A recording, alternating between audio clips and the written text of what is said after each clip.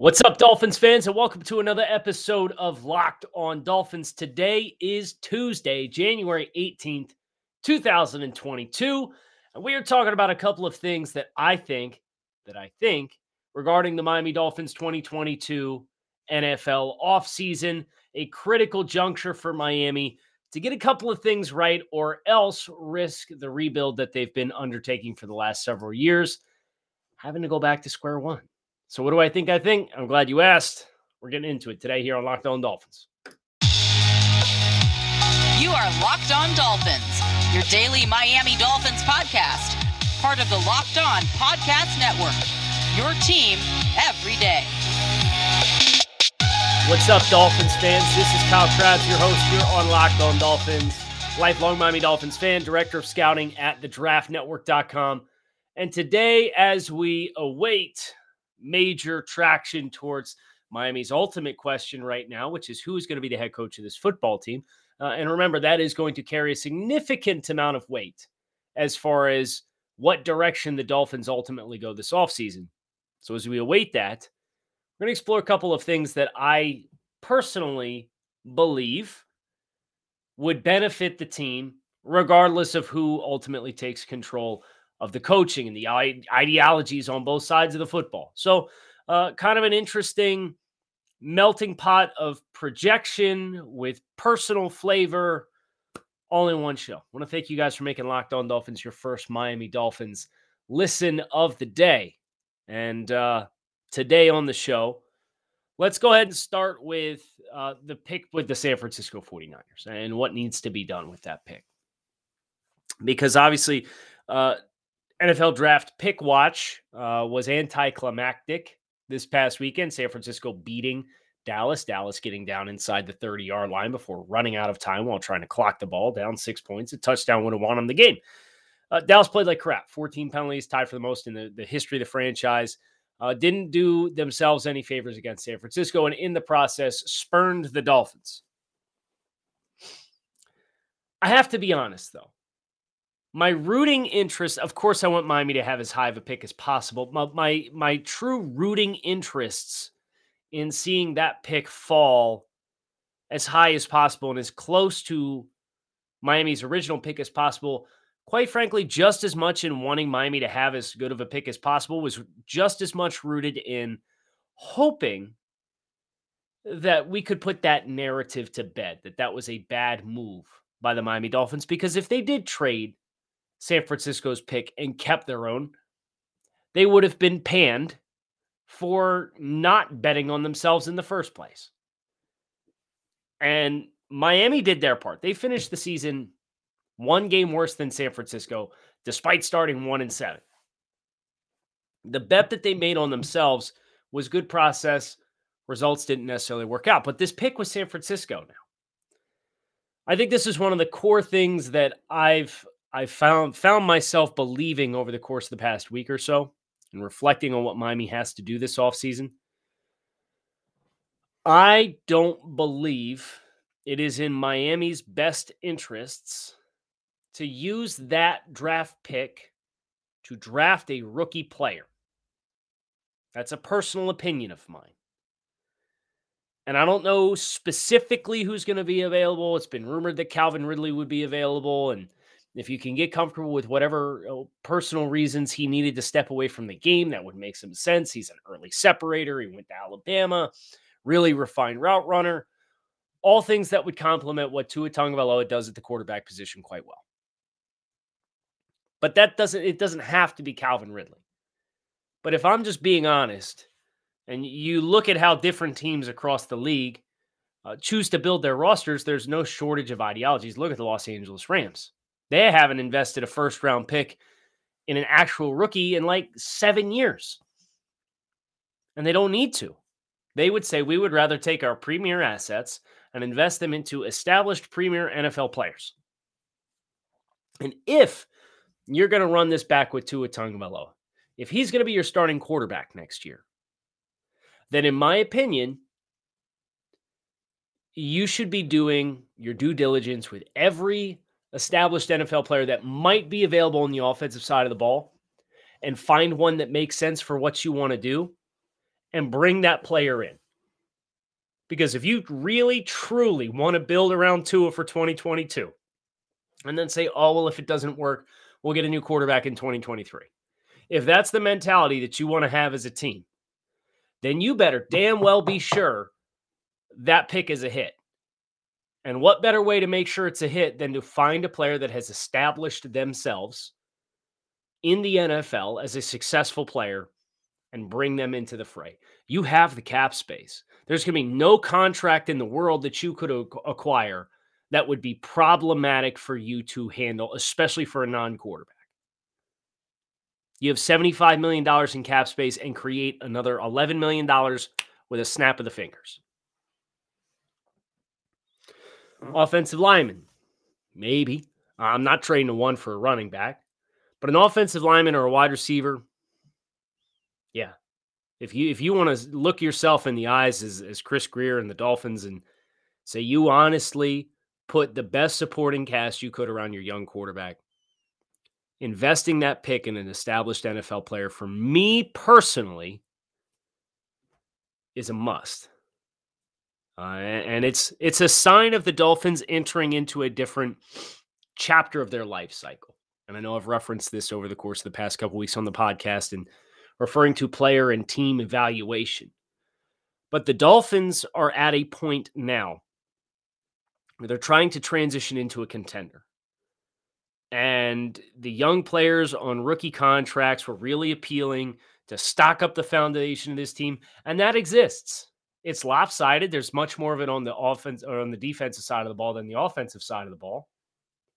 But that foundation exists.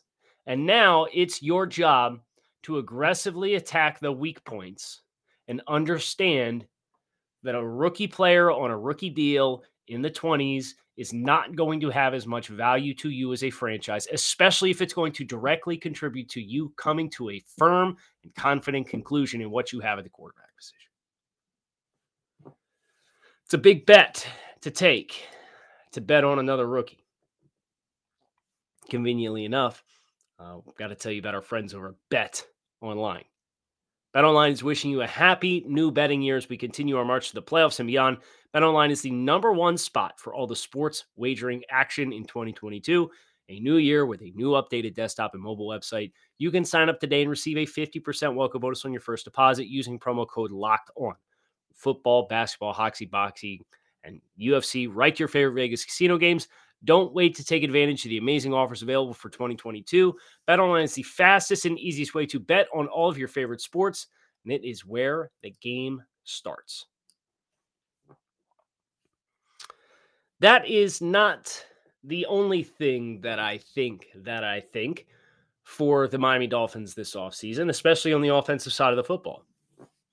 Put out a mock draft on Monday for over at thedraftnetwork.com. And in that mock draft, I gave the Dolphins an offensive lineman.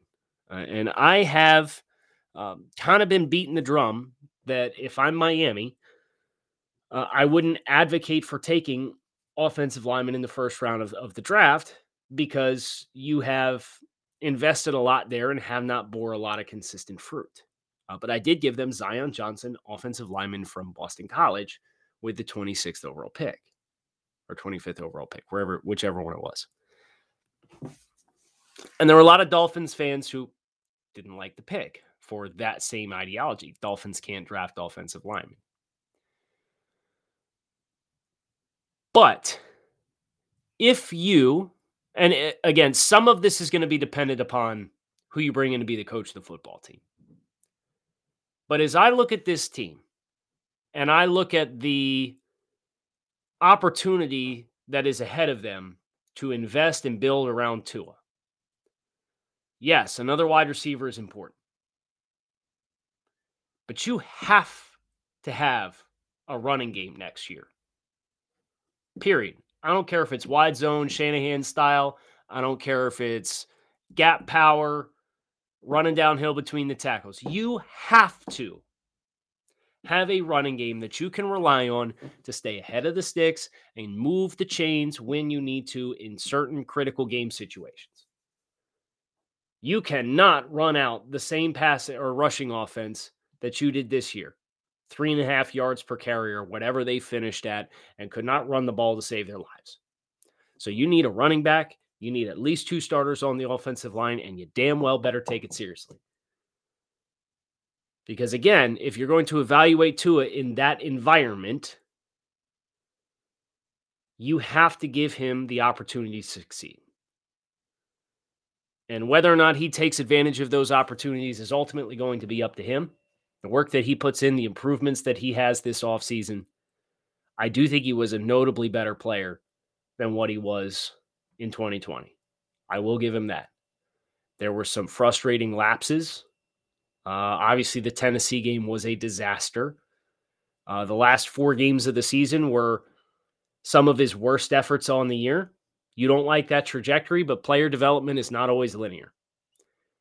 And that's why I think it's important if you're going to build a team to say, hey, we drafted you at number 5 overall to be the starting quarterback of this team.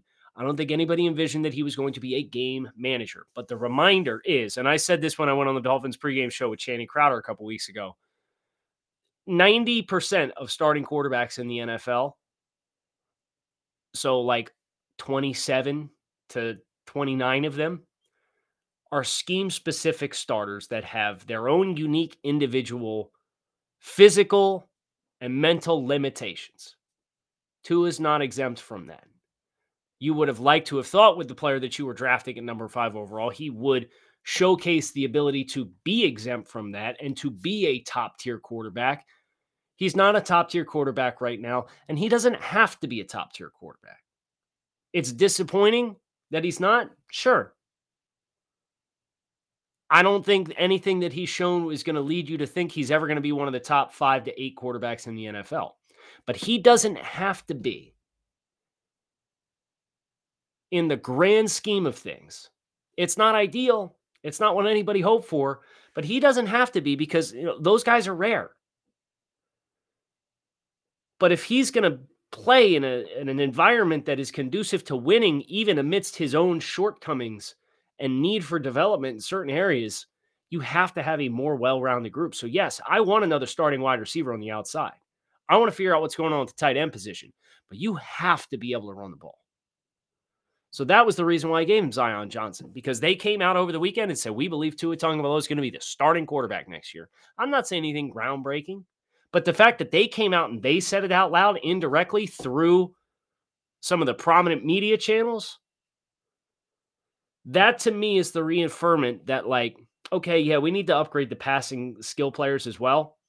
But if we're going to do this thing for real, then let's go ahead and do it for real. And let's get the running game in a position where it's not an embarrassment. It's reliable. It's going to give you 4.2 yards per carry. So you're going to need probably 2 backs, and you're going to need probably 2 or 3 starting offensive linemen. Where they come from, you want to leave Liam Eichenberg at tackle and upgrade left guard and then go get a right tackle, and you want to go 2 that way. You want to take a best player available if Tyler Linderbaum's there and bump Michael Dieter off the center spot, and maybe he moves to guard, or maybe you sign somebody else in free agents. There's no shortage of ways that you can do it. But if you told me that between the starting 5 and the running back in the backfield, plus or minus 3.5 new starters, I'm taking the over. And because of that, you start doing the math and you look at the guards that are available just in free agency as an example.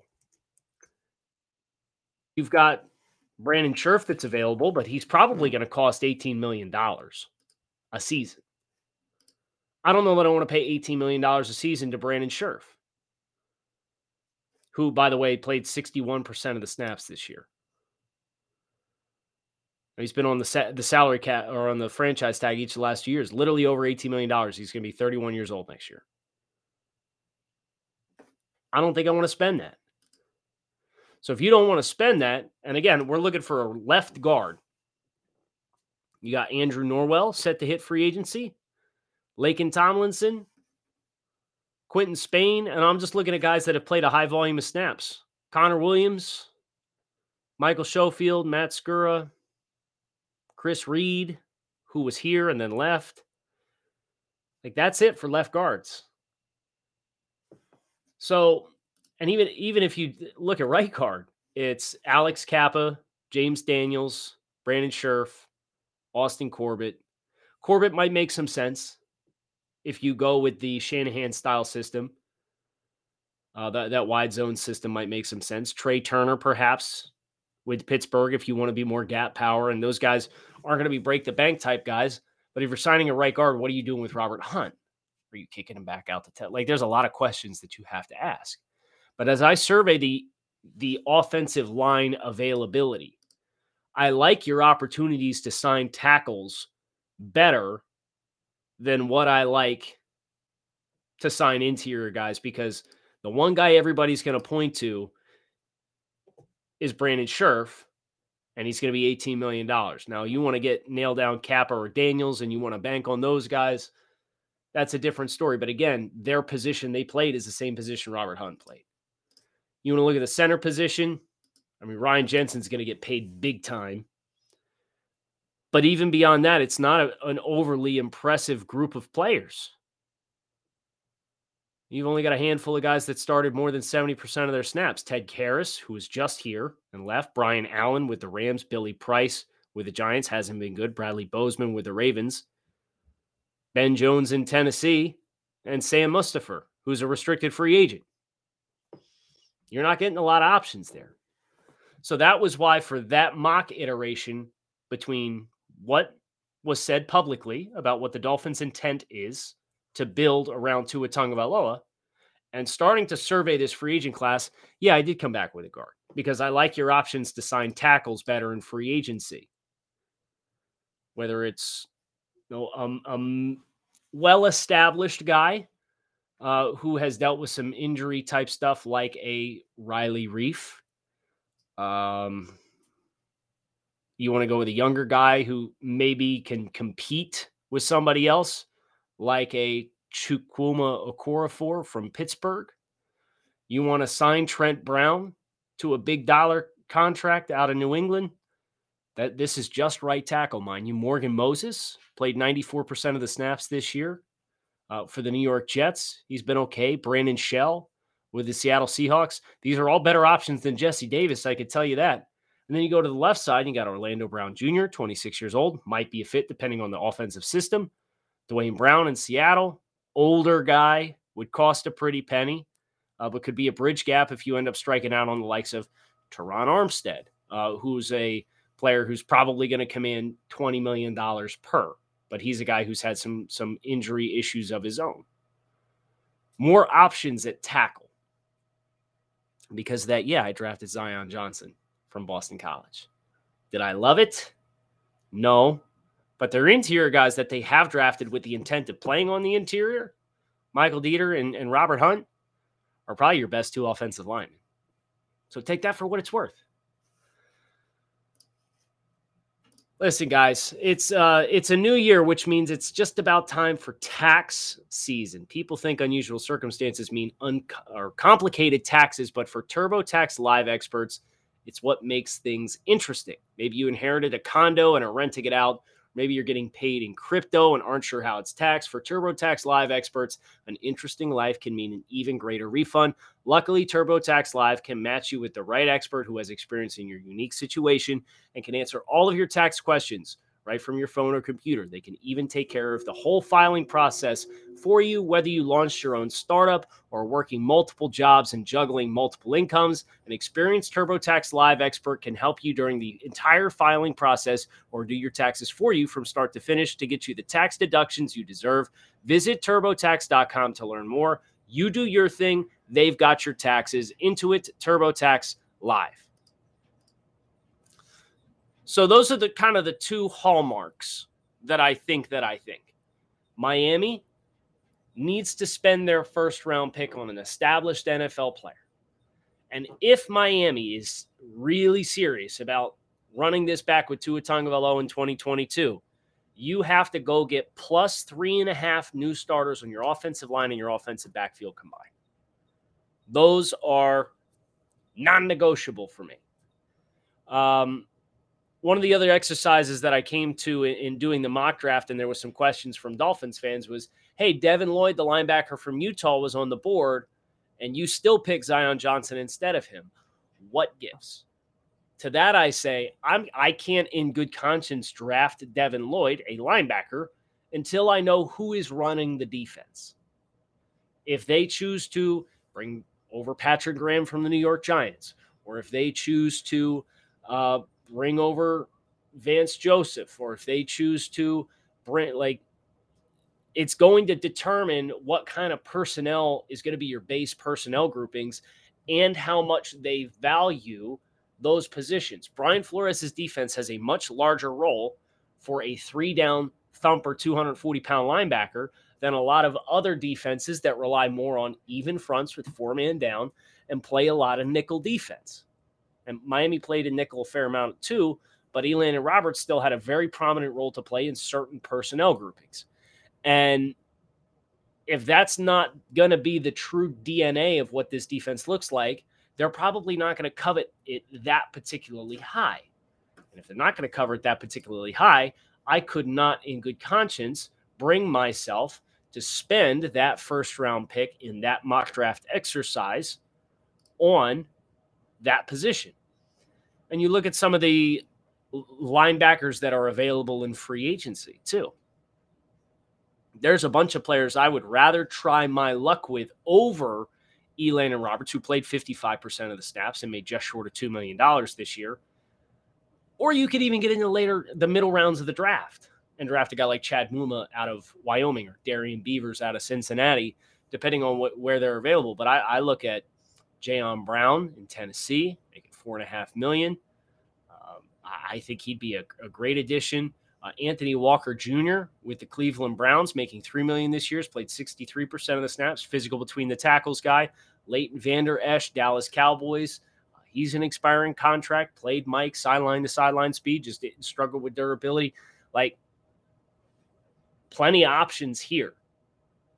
And if Miami wants to invest that premium asset elsewhere, either via an offensive lineman like I did in the mock draft exercise, because we still, again, don't know who the offensive or who the coach is going to be and who's running the offense and what ideologies we're applying, or if they want to actually use it to trade for an NFL player, then go get one of these guys or go draft one in the 3rd or 4th round, knowing full well this guy's ceiling is he's going to play 50-55% of your snaps.